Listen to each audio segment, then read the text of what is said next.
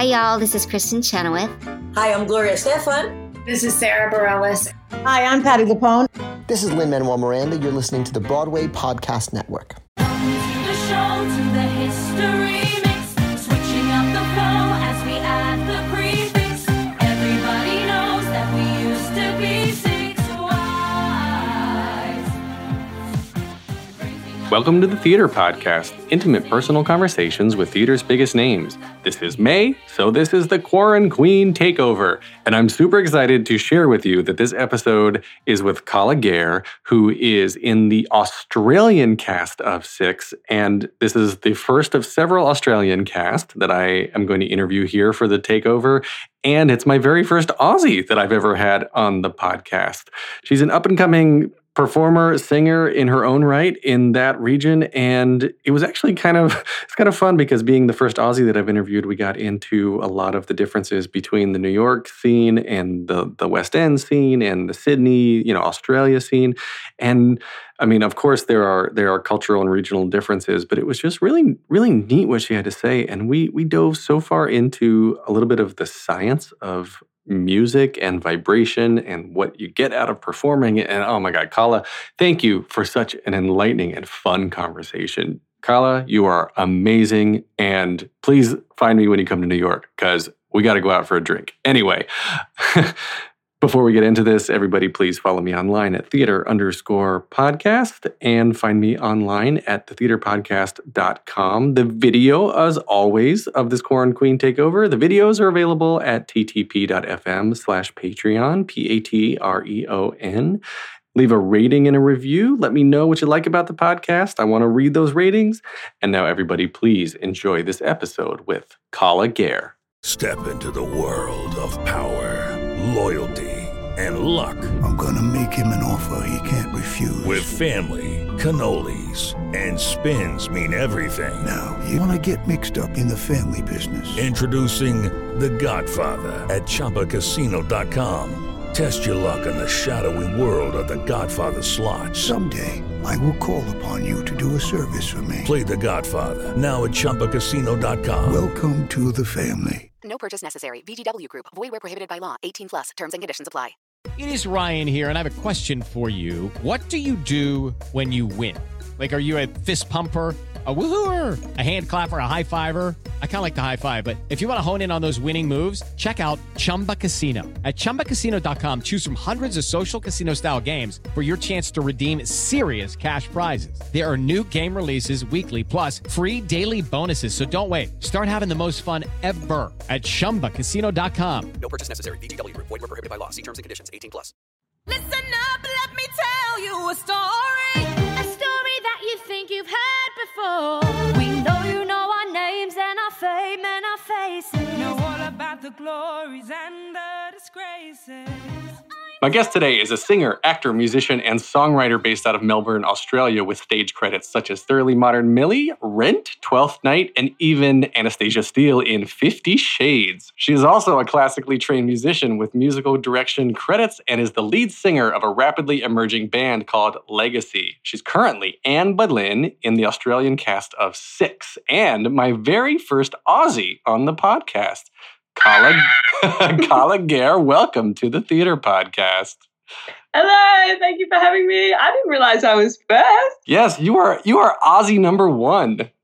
Oh, there's going to be so many. You're going to be flooded with Australians. I hope so. Well, that's what I really want to get into in this conversation is like, how much of New York is like influential of Australia. I mean, like there's some famous ones in the States that we've got, film actors like Nicole Kidman, of course, and what's his name? Thor. I'm blanking on his name right now. Chris Hemsworth. Yeah, Muscles McGee. Right. So I know him very well. Yeah, because like all Americans know each other. All Australians know each other, right? Yeah. So there's a lot of like there's a couple of people that get out of that, but like I guess. Well, okay, before we get into that, where I normally start on the podcast is taking back to your childhood and like, so where did you grow up? What was your childhood like? Well, childhood. Well, I lived in Melbourne, have lived in Melbourne whole time, and I grew up in a very musical family. So I have both my parents are opera singers, and they actually met at the university doing an opera night course where I then trained in musical theatre, which is a very cute little... They harbored like pretty much all of the love and excitement for music that I have, because it was just everywhere growing up. Yeah. Are you an only child? No, I have a younger sister. Is she into music too? Yeah, she is. And human rights. She's on her way to being a big old lawyer. So she's, music and singing, or music and lawyering. I guess there's, I think Legally Blonde, it was made about that. Yeah, right. So, yeah, very, very intelligent young lady is my sister. So was there any sort of like influential moment when you really decided you're like, okay, this is what I'm going to do, and this is where, you're a classically trained a singer. When you in classical piano too, you can play. So like, where did the decision come from to go down that path? Yeah, I think because it was a constant evolution of just having music around, there wasn't a defining moment where I was like, that's what I want to do. Also, my memory is shot. I might have had that moment and it's just gone. But I do remember just always loving watching performances and watching live theatre and hearing people sing and tell stories and in that way. And I think it was later, as I figured more out about what the power of theatre actually is, that's when it really honed in that this is absolutely where I'm meant to be, what I'm meant to be doing, and what a journey it all is. Right. Yeah. The journey. I mean, taking you on a journey though, like where were you coming from? Was it looking for a family or looking for a home? Like I found my belonging in theater because it was like a bunch of other kids that didn't know where they wanted to go ended up getting together, and that's where they belonged. Yeah, that's so beautiful. And absolutely, theater is a big home for so many people, and a big family. I love that. That's really beautiful.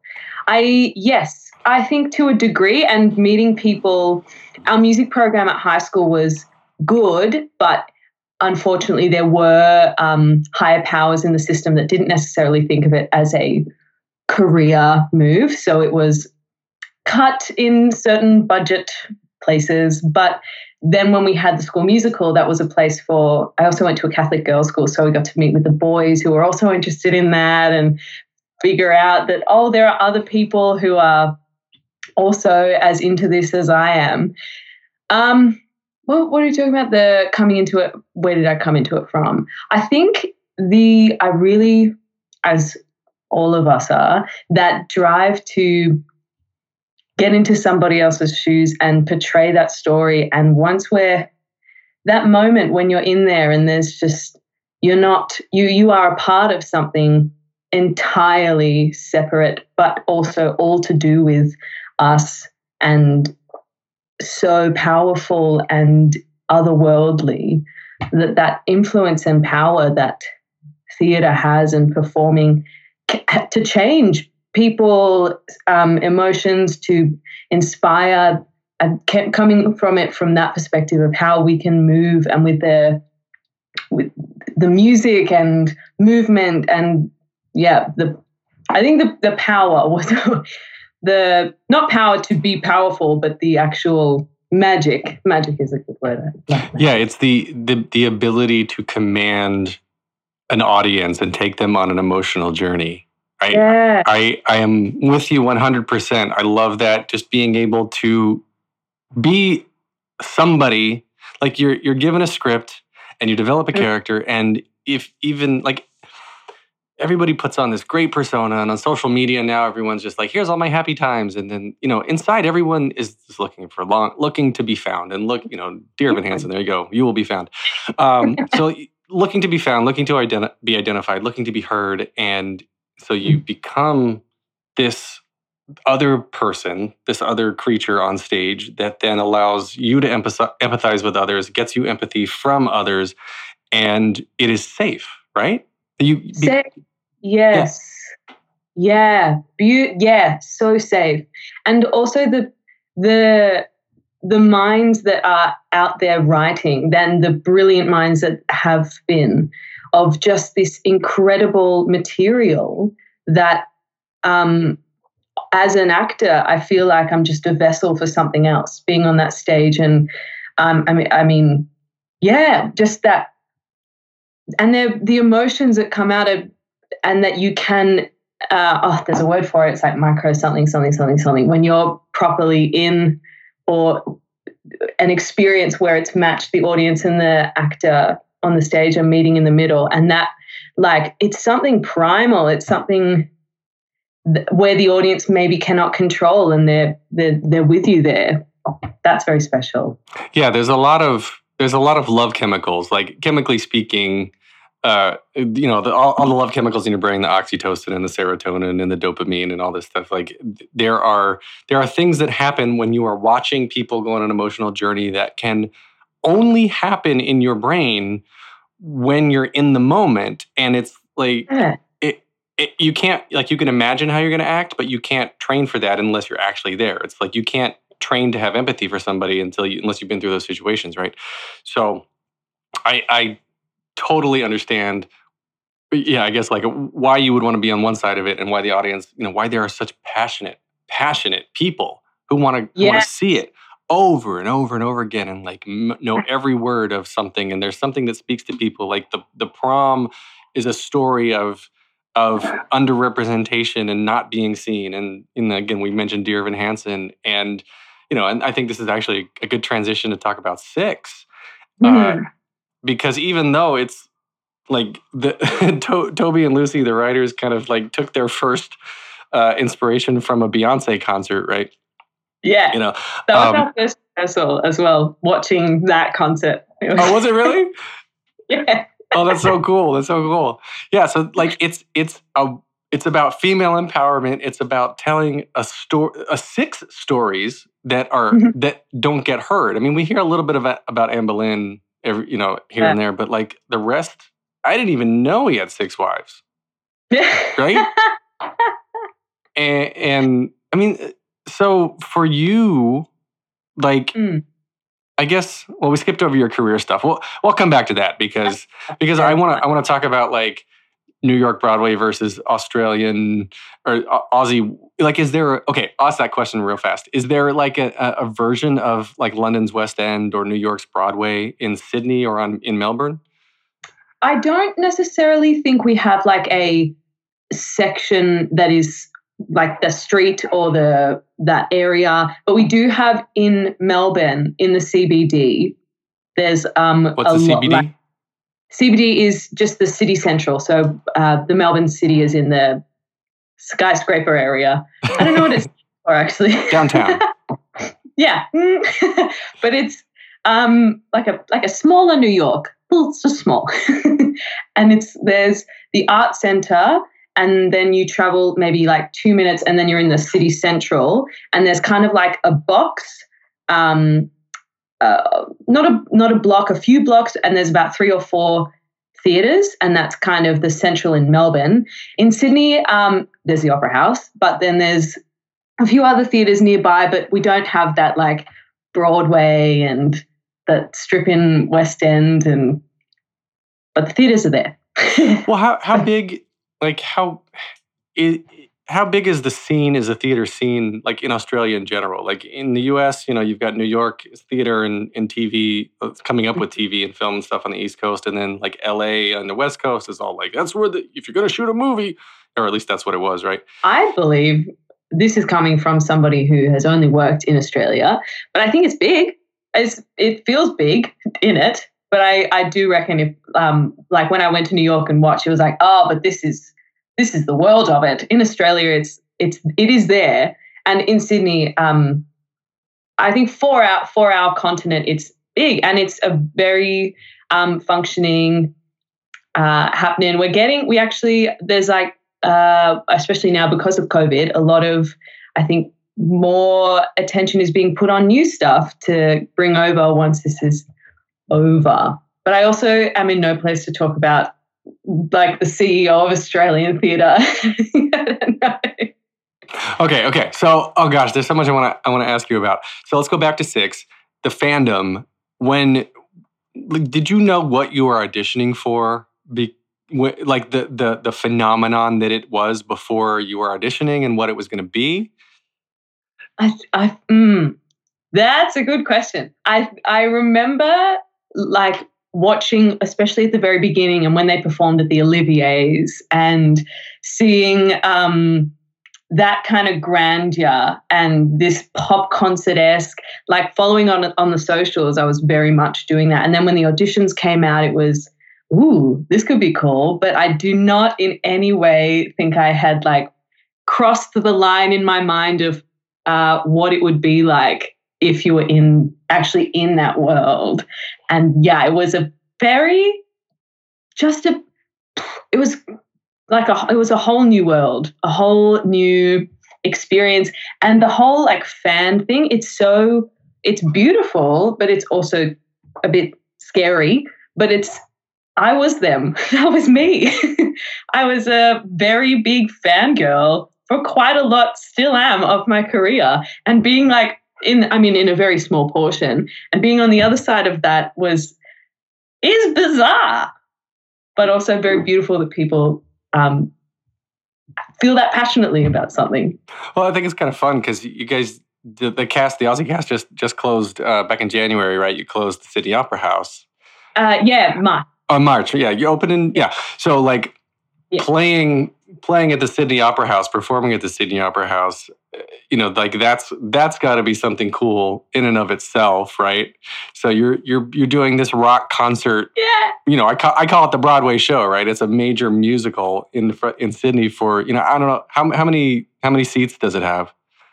So we were in the studio because Six is quite well suited to an intimate theatre, and there was, oh God, I might get this wrong, but I'm going to say no more than 200, 300 seats, potentially less. I didn't know it had multiple theaters.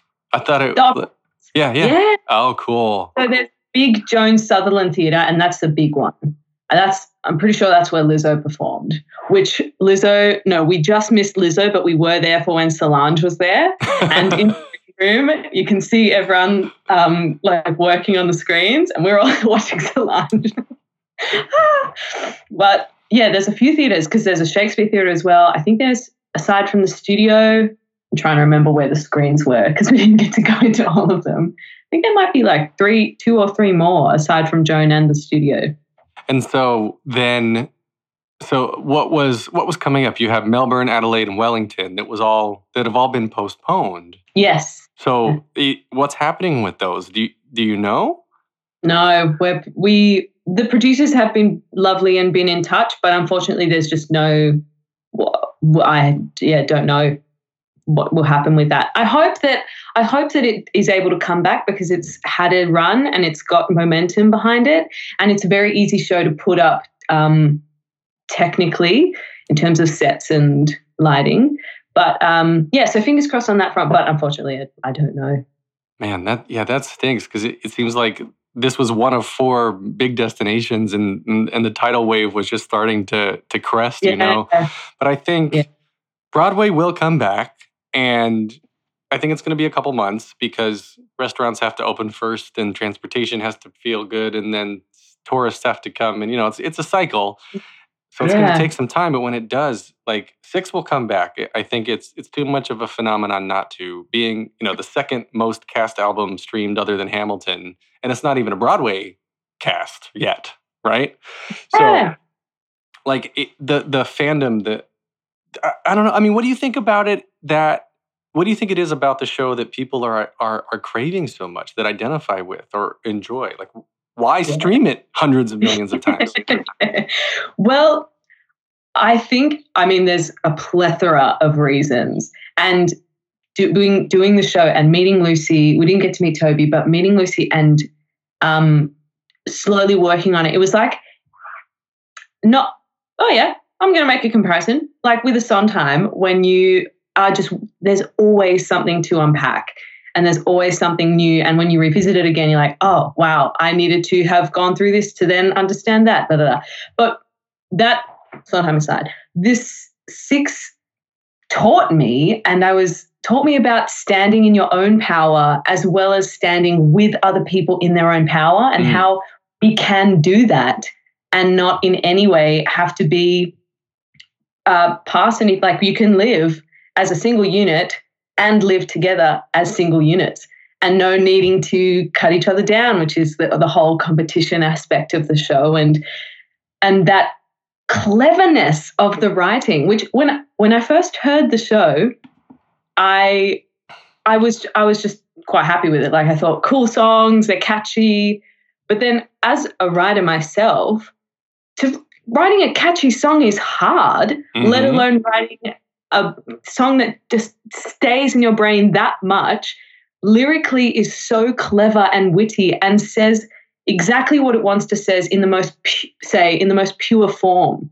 Like, it doesn't have to go round in fancy circles. It's just like, he wanted me, obviously, like, bam. And it's very current, it's cheeky, and it's very unapologetic, which I think, and it just goes through so many styles as well. So you really get, if you want to rock out or if you want to be a soulful pop princess, it just gives you everything. I really love it.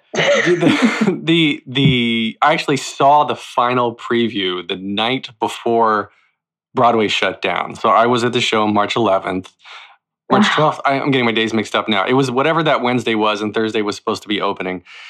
And when I was watching the show, I was watching all of the girls interact with each other when they were backing up the lead singer, like whoever solo it was, because everyone seemed to be having so much fun interacting with each other when they weren't in the spotlight, right? And so is that a show thing? Like, was that just a Broadway thing? Are you, like, you and your cast, are you guys all like super tight like this? Well, it's kind of brilliantly, again, because it's only 6 people, it's so intimate in that sense. And I don't know, and this is down to excellent casting as well, especially I feel like worldwide, but I can absolutely speak for the Australian cast. We are all beautiful, beautiful women. And there's, that play on that stage, there's something about that interaction with the audience as well that creates this you're constantly dealing with stimulus, but also you got mates all around you and on stage with you. You're dressed in this fierce costume. The lights are crazy. Music is pumping. It's hard to not have a very fun time on that stage because you're allowed to. It's written in. And like we have, the scenes are all little quippy bits, but so much of it is left to this like atmosphere that is created by this show that's just like it's a concert. It's a rock. It's a pop concert. Exactly. So good. Yeah, it seems like so much fun, and for a show like Hamilton's fun. It's got some serious moments. There are shows that like just go to a place every night, and I talked about this with Elizabeth Stanley from Jagged Little Pill too. Like, I don't know if you know anything about the show at all, but her like it deals with it deals with white privilege and sexual assault and substance abuse, and it's a heavy show. Like, it's all just the things that people need to start talking about, like all in this 2.5-hour musical. And we talked to her like, how do you you're this victim, your character's been raped and your daughter, it happens to her, and then the neighbor's daughter, and then the son is accused of, like, I don't want to spoil it for people who haven't seen it, but it's a heavy show. And I'm like, how do you go there 8 times a week and come back and be a normal person? And Dear Evan Hansen too, like, we were just hearing Andrew Barth Feldman talk about, he and Michael Park like would goof off backstage. Like, you got to keep it light. But then like you guys, you get to take all of that fun and bring it onto the stage and show it and break the fourth wall, because you are interacting with the audience. Hugely. And it seems like it just seems like so much fun. Like the feedback, are you getting feedback? I mean, you're saying you're getting used to being in the spotlight now a little bit. You're on the other side of being a fan and following things now. So you have people following you. Are you getting like feedback that was unexpected, or are you getting stories that you didn't expect to hear? I will. Yes and no. Like there are some beautiful stories of Six really helped me find my voice, and thank you for your portrayal of Boleyn, and thank you for I had so much fun, and those sorts of things. When you get that back, that's like a wow, especially when they're specific. That's a big like, whoa, this is really cool. Those sorts of, I haven't had too many moments like that, but the ones that are there, they're very special. Is there stage? Sorry, go ahead. Sorry. No. Were you about to talk stage door? Oh, yeah. I was going to ask about like stage dooring, if it's the same is it like culturally the same in Australia as it is in New York? Because like stage door has now become part of the ticket price. You just kind of expect to meet the cast afterwards. Which, as a fan, so cool. As a performer, not as much of a cultural thing. However, on Six, we had to kind of adhere to the fact that it was kind of written in the ticket price, and that's what they expected to do. Like, we had the stage door for the Sydney Opera House is the stage door for every theatre, so you'd have heaps of different performers walking out. But because it wasn't a huge cultural thing, we didn't really have anything set up in terms of like bollards or any structural thing outside. And leaving the Opera House, you just walk out and then you're there in public and just in where anyone can go to, which I guess is the same as on the street in the theatre. But it was a very bizarre, like just coming out, especially having not been having to deal with fans in this way before, and people coming into your personal space and being very excited but sometimes very overwhelming. It was really a big kind of adjustment to still be on and still be present after the show. And what I wanted to touch on was the fun is excellent in there, but Six is one of the shows that it's written in that you have to be at energy 100%. Like, without it, it's kind of it's very obvious because there's only 6 of you and the lights and the glitter and everything is on. If you're not, you can really tell. So there was a challenge in a different way of maintaining that energy 9 shows a week and keeping that a constant thing, which then meant when we would come off stage and go to the stage door, it was zombies, especially on our 9th show. And that whole balance of these people who have paid a lot of money to come and see this show and who have waited for so long sometimes there, and you're just like a sweaty 75 minutes of cardio leaving the building, kind of just it was a funny, like, whoa, okay, got to figure out what world this is now. Hey, it's Kaylee Cuoco for Priceline. Ready to go to your happy place for a happy price? Well, why didn't you say so? Just download the Priceline app right now and save up to 60% on hotels. So whether it's Cousin Kevin's Kazoo Concert in Kansas City, go Kevin, or Becky's Bachelorette Bash in Bermuda, you never have to miss a trip ever again. So download the Priceline app today. Your savings are waiting. Go to your happy place for a happy price. Go to your happy price, Priceline. Judy was boring. Hello. Then Judy discovered ChumbaCasino.com. It's my little escape. Now Judy's the life of the party. Oh, baby, mama's bringing home the bacon. Whoa, take it easy, Judy. The Chumba life is for everybody. So go to ChumbaCasino.com and play over 100 casino-style games. Join today and play for free for your chance to redeem some serious prizes. ChumbaCasino.com. No purchase necessary. Void where prohibited by law. 18 plus terms and conditions apply. See website for details. So you said 9 shows a week. Is that for 6 or is that standard Australian show schedule? It's becoming more standard as it goes on. Oof. Yeah. Oof. That's, yeah.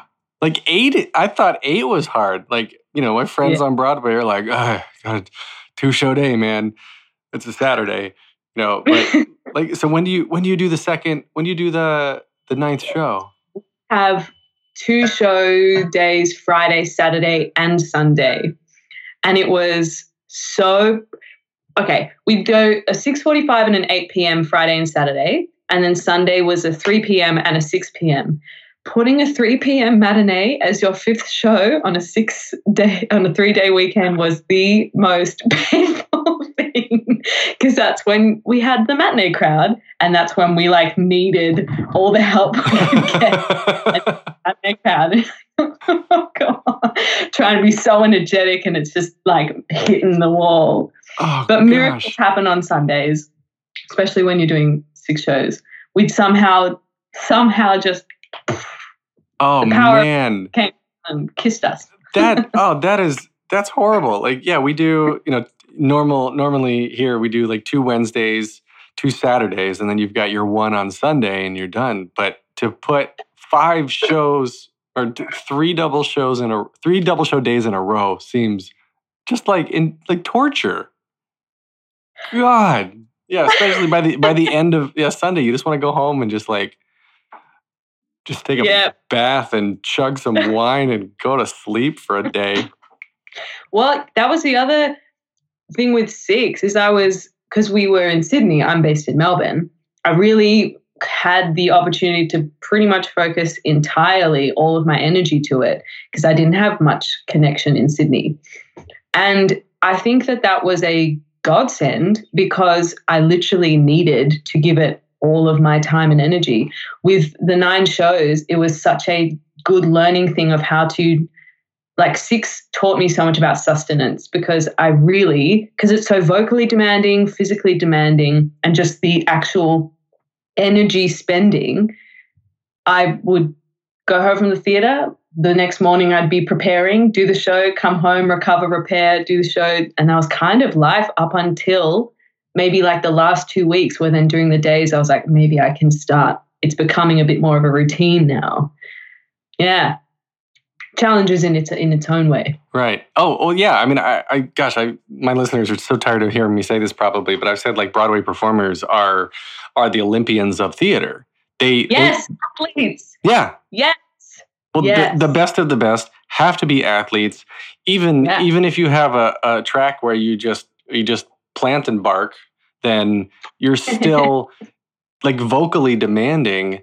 You know, vocal injury, the stigma is kind of being destigmatized now. There's been a lot happening locally on Twitter. Like Casey Levy came out, and Alex Brightman, of course, he's talking about his voice for Beetlejuice and how he had to make that comfortable so he doesn't have injuries. And there are so many people that you would think of, like George Salazar. Actually, I was talking to him once from Be More Chill, and he was like, yeah, I hemorrhaged during a preview, and I thought my career was over. And oh, goodness. You have to, I mean, even Olympic athletes pull muscles, right? So you have to be conditioned either vocally and cardiovascularly, whatever it is. But yeah, I'm with you. It's hard. It's tough. You got to take care of yourself. It's a lifestyle that everybody wants, and then they get it and they're like, oh crap.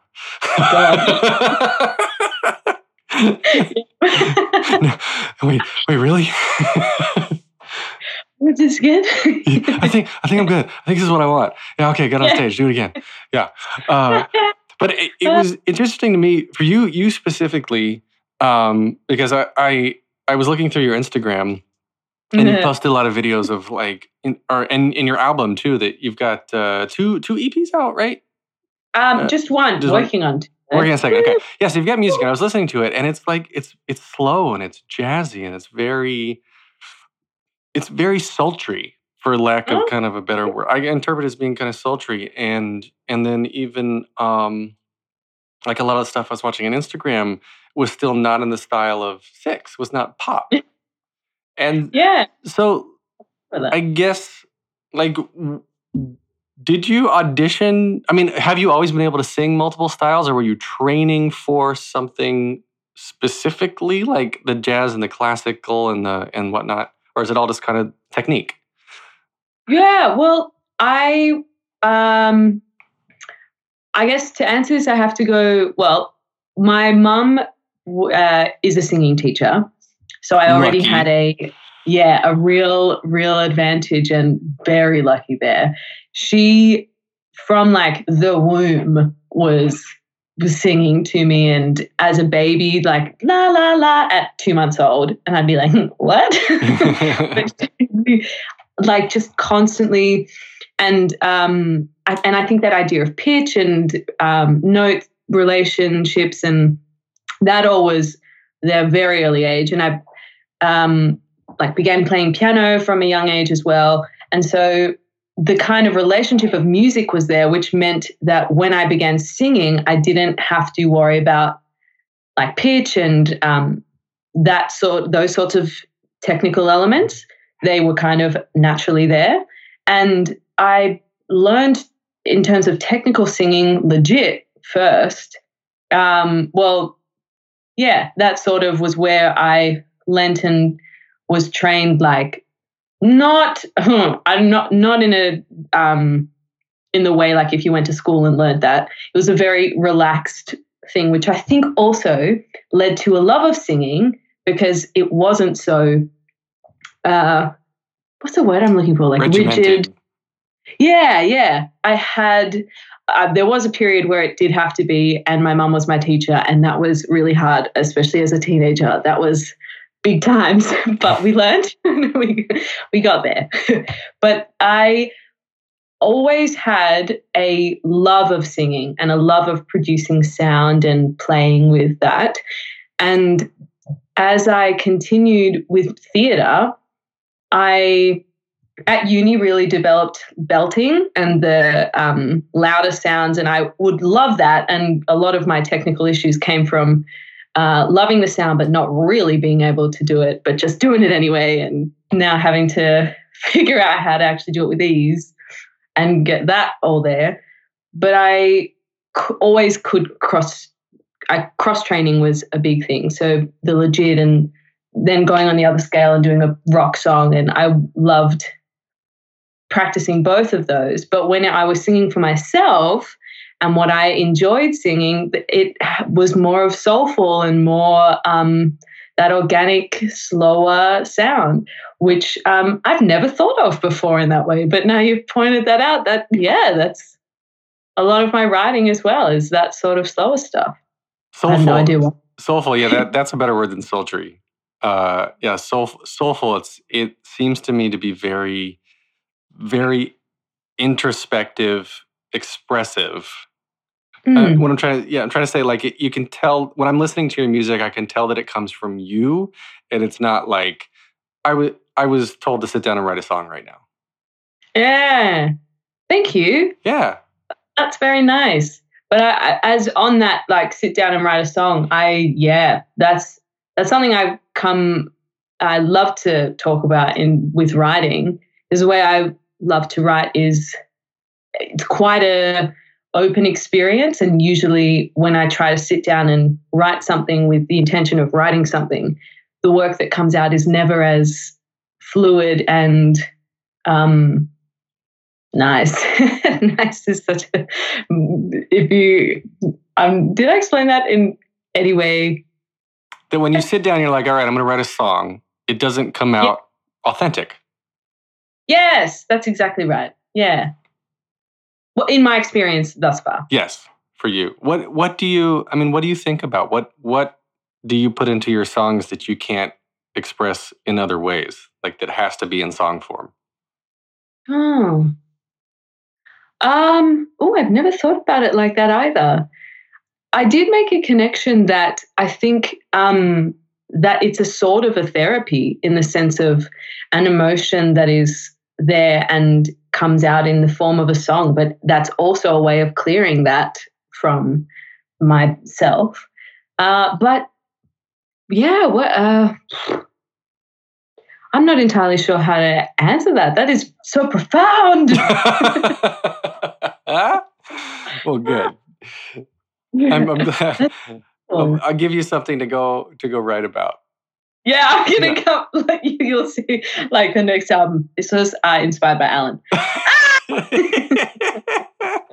Yeah. There's so many people. There are a lot of people that I like, and that's the kind of music that I like to listen to. It's that I feel like, and maybe I'm jumping around in my head. Gosh, yeah. What I was going to say was that this is the music I like to listen to. It's that I can feel like it's something that authentically came from the person who sat down to write it, and it's not made by a machine. Like, I don't like the pop factory that's producing content and which is funny and ironic because I like Six. Six is pop, so I'm not dissing on the pop genre, but I mean, I don't know what I'm trying to say.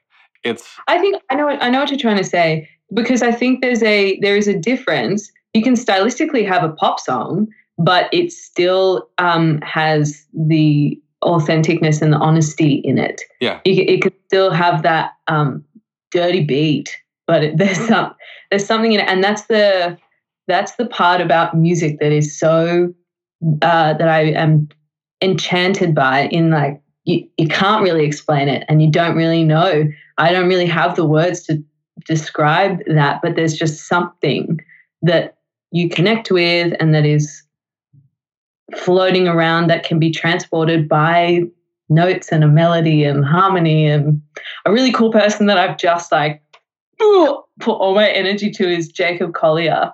And yeah, the way he speaks about it is beautiful. Do you know much of Jacob Collier? Not much, no. I've heard his stuff.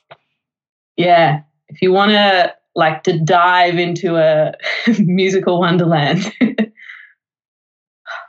We're kind of going off the rails, and I love it, and it's fine. But my background being in like choral music and boys choirs and things, I love it. I love tight harmonies, and I love harmony. Maybe that's what it is. That's part of why I like Six, because it's six women singing together, six people. And like the soloist stuff, often I don't get into because I want to feel the overtones building on each other. Because when you have multiple voices like that, then they are like, when you look at a waveform on a what's it called, the histograph? What am I thinking of? Where you can see a waveform. An audio waveform. Like you can see, like you've got your primary note, and then you've got the fifth and the third and the octave that are there, and you could barely hear them. And when you add them up in multiple voices, then you can start hearing the other things clearly, even though no one's singing it. And did you know about this? No. Oh, yeah. So I was in a room full of 100 guys. Yeah, that's how all my stories start. So I was in a room. We were in a room. I was in a chorus. It was like some all-state chorus in high school or something. And we were in a room, and it was 100 of us or so. And the teacher was explaining this to us, the conductor, and he said, everyone just sing this note. He's like, and everyone sang this note. And the idea was that we had to sing it long enough so that the wave, all of our voices, the waveforms would come off the walls and bounce back, and it was just bouncing back and forth off the room because it was echoing. And if you were to look at, the wave, we'll call it, I think it's a histograph. I'm pretty sure that's what I'm trying to say. Is we're singing the note, and it's the biggest peak in the waveform, and then the fifth, you started hearing the fifth, like as if someone was singing harmony, like clear as day. You could just hear it, and all of us were like, "Are you singing that? Are you singing that?" We were all looking at each other, and we were like, "No, I'm not singing that. Are you singing that?" And then he's like, keep going. You'll start hearing the third, because it had to build on each other. It's like, when two waves come into each other in the ocean, they get bigger. They amplify each other. So it's the same thing with audio, and in the physics side of audio and singing is you can hear the fifths and the thirds, the harmonies, and anyway, I've digressed a lot, but that's why I like choral voices, because without doing it on purpose, you're building the overtones without really doing it like specifically. And it just sounds, it's a richer tone. It's a fuller tone. Wow. So that's my rant. Wow. That's amazing. You would vibe with Jacob Collier. Tell him to give me a call. I'm happy to chat with him. If I had his number. Yeah, the physics behind singing has always been fascinating. I mean, I'm a nerd in that way anyway. So yeah, I love that. The physics behind singing. Yeah, I'm trying to learn more about the science behind harmony, especially like I can hear so much, but my skill, especially with the piano, like what I can hear and my ear is up here and my piano skill is like down here, and I want to bring it up so I can be that person that can sit at the piano and be like, I hear this cool chord, but I don't have that skill. And learning about I was literally just watching a video on the major triad and then building that up and layering chords on top of each other, and how when you have a tension to resolve, but it can everything. So that's really exciting that you just spoke about. Do you feel like it hurts your body when a chord is not resolved? Like at the end of a song? Yeah. I've been known to just sneakily jump to the piano and be like, resolve. Because you can't leave it like that. I know. Just like, oh God, that's just a tease. It's painful. It's almost physically painful just not to resolve a suspension. It's like, oh God. And oh geez, I miss my calling. I know nothing about music theory. I just cite. I can do beats. I can do like the rhythm because like it's math and I'm good at math. But like when it came to theory, I've never learned theory. I'm always like, every good boy deserves fudge. Okay, F. Okay, that's on a I love that. What do you guys say? Fruit. Fruit? Oh, it's fudge. Yeah, we're all about obesity here. Yeah, every good boy deserves fudge. Whoa, I love that. Every good boy deserves fudge. Yeah, fudge, fruit, food. Every good boy deserves footies. I don't know. Slippers. I would love to just sit down and I like to plunk down chords on the piano and to see what feels good, because I don't know what I'm doing. I don't know what I'm playing. I just like, hear it. And I think ear is so important. Ear is half of it, if not more than half of it. That's where I'm at as well, with just playing notes and being like, ooh, this sounds cool. But I'd love that knowledge to be like, okay, this sounds cool because I'm playing these notes and they would sound cooler than to resolve in this way, and that sort of theory behind it.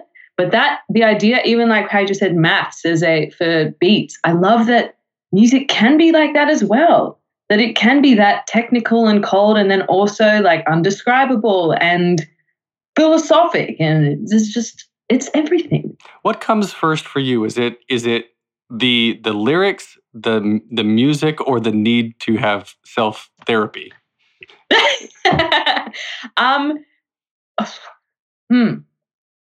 Well, I like to the way I describe how I write as well is and this is sort of what I mean about that openness, is that I feel as though I am a vessel for this song that has been written already, and it's coming from somewhere else.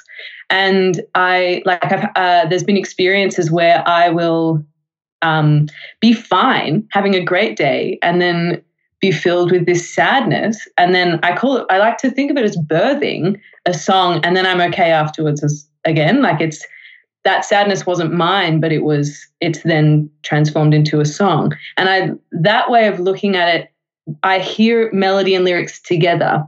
Though the melody, I would say, is a bit more solid, because sometimes the lyric, like I'll go up on the internet and be like, what rhymes with aim? And that's so that the lyric isn't as set in stone. And the melody is also fluid, but when I'm chucking voice memo on and just singing into my phone, it's lyric and melody together. Yeah, That's interesting to me. I sat down before and tried to write songs like way when I was younger, and I don't know. I don't have any music in my head. When I sit down to write, like I will have sometimes lyrics in my head, but no music, and then I'll finish a verse, and I'm like, I have no idea what to do with this, and so sometimes I'll think of some rhymes, and I again being nerdy, I did improv in college, so I can think of things that rhyme with other things.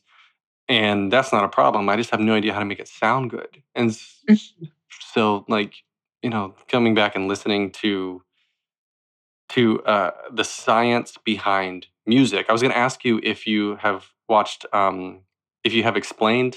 Have you ever watched Explained on Netflix? That show. Mm-mm. So there's an original that they have called Explained, and it's just half-an-hour episodes explaining a different subject. Like one is cricket, one is cannabis, one is the wealth gap, one, there are other things. And one of the most interesting episodes was music explained.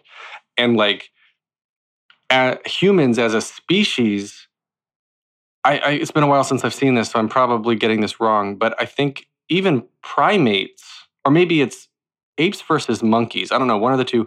Humans as a species, I think, are one of the only species that can predict rhythm and melody. So you can get, like birds can repeat a melody, but if you change the key, they have to relearn the whole thing. It's a completely new song to them.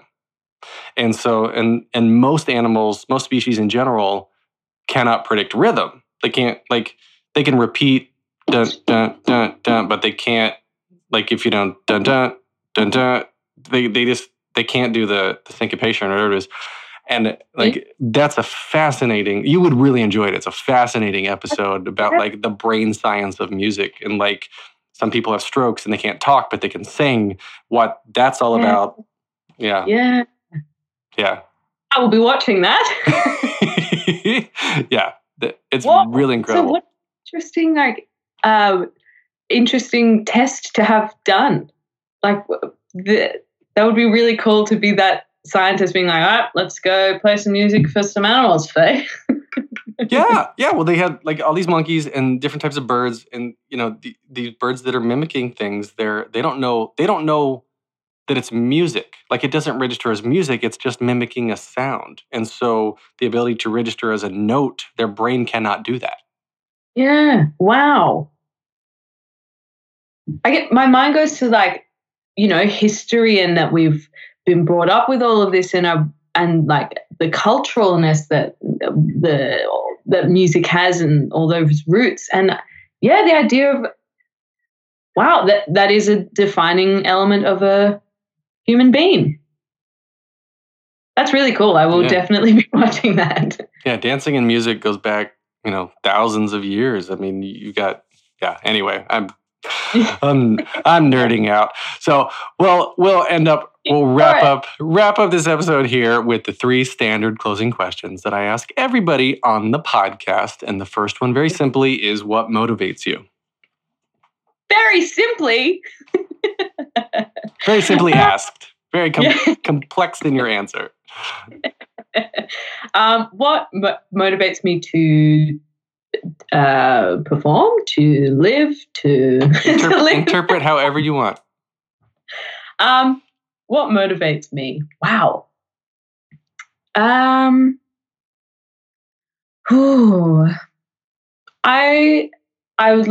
answer what motivates me to perform.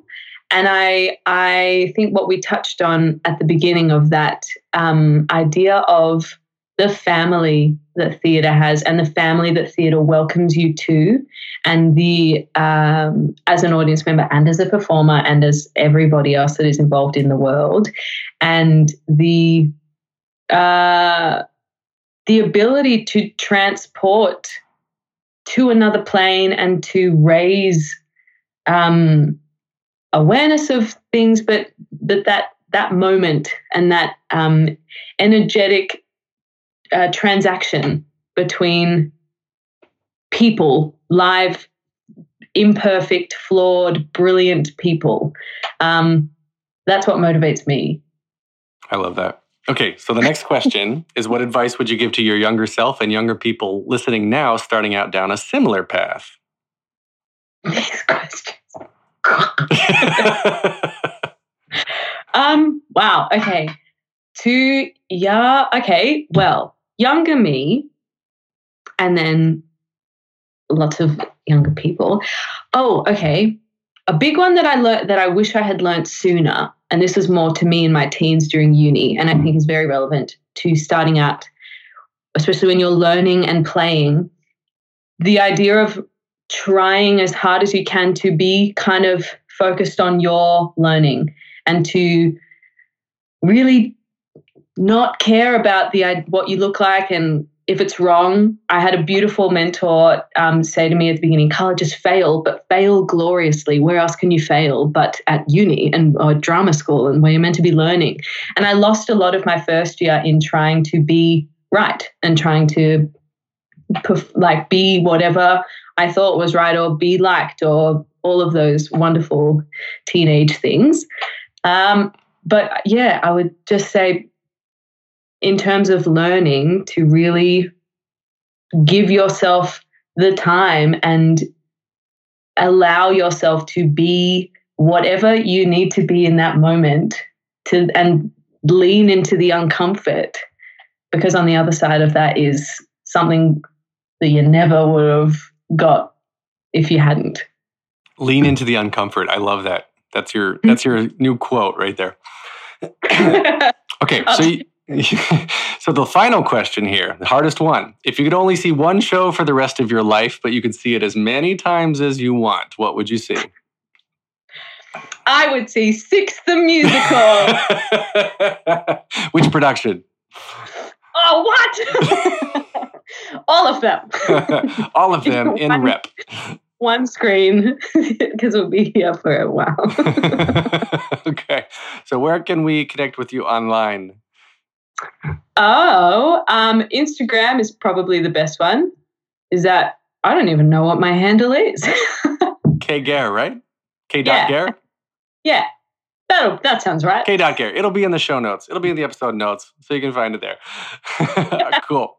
So you can get more of me at thetheaterpodcast.com. Please show your support for the podcast at thetheaterpodcast.com/Patreon, Patreon. You can find me on Instagram and Twitter at theater_podcast. Please leave a rating, leave a review. And this is edited by Matthew Hendershot. And Carla, thank you. This has been so much fun. I've really enjoyed this chat. Me too. This is awesome. And I wish you luck with all your new Australian members. Take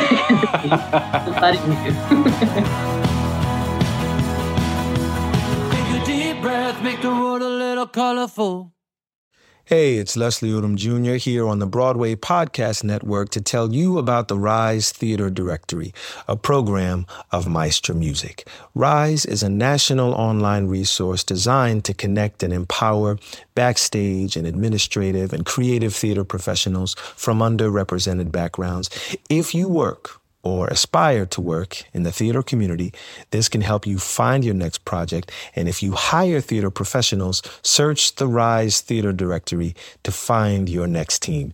Create your profile now and get more information by visiting risetheater.org. That's theater with an RERISETHEATRE.org, because only together we rise. With Lucky Land Slots, you can get lucky just about anywhere. Dearly beloved, we are gathered here today to... Has anyone seen the bride and groom? Sorry, we're here. We were getting lucky in the limo and we lost track of time. No, Lucky Land Casino, with cash prizes that add up quicker than a guest registry. In that case, I pronounce you lucky. Play for free at LuckyLandSlots.com. Daily bonuses are waiting. No purchase necessary. Void where prohibited by law. 18+. Terms and conditions apply. See website for details.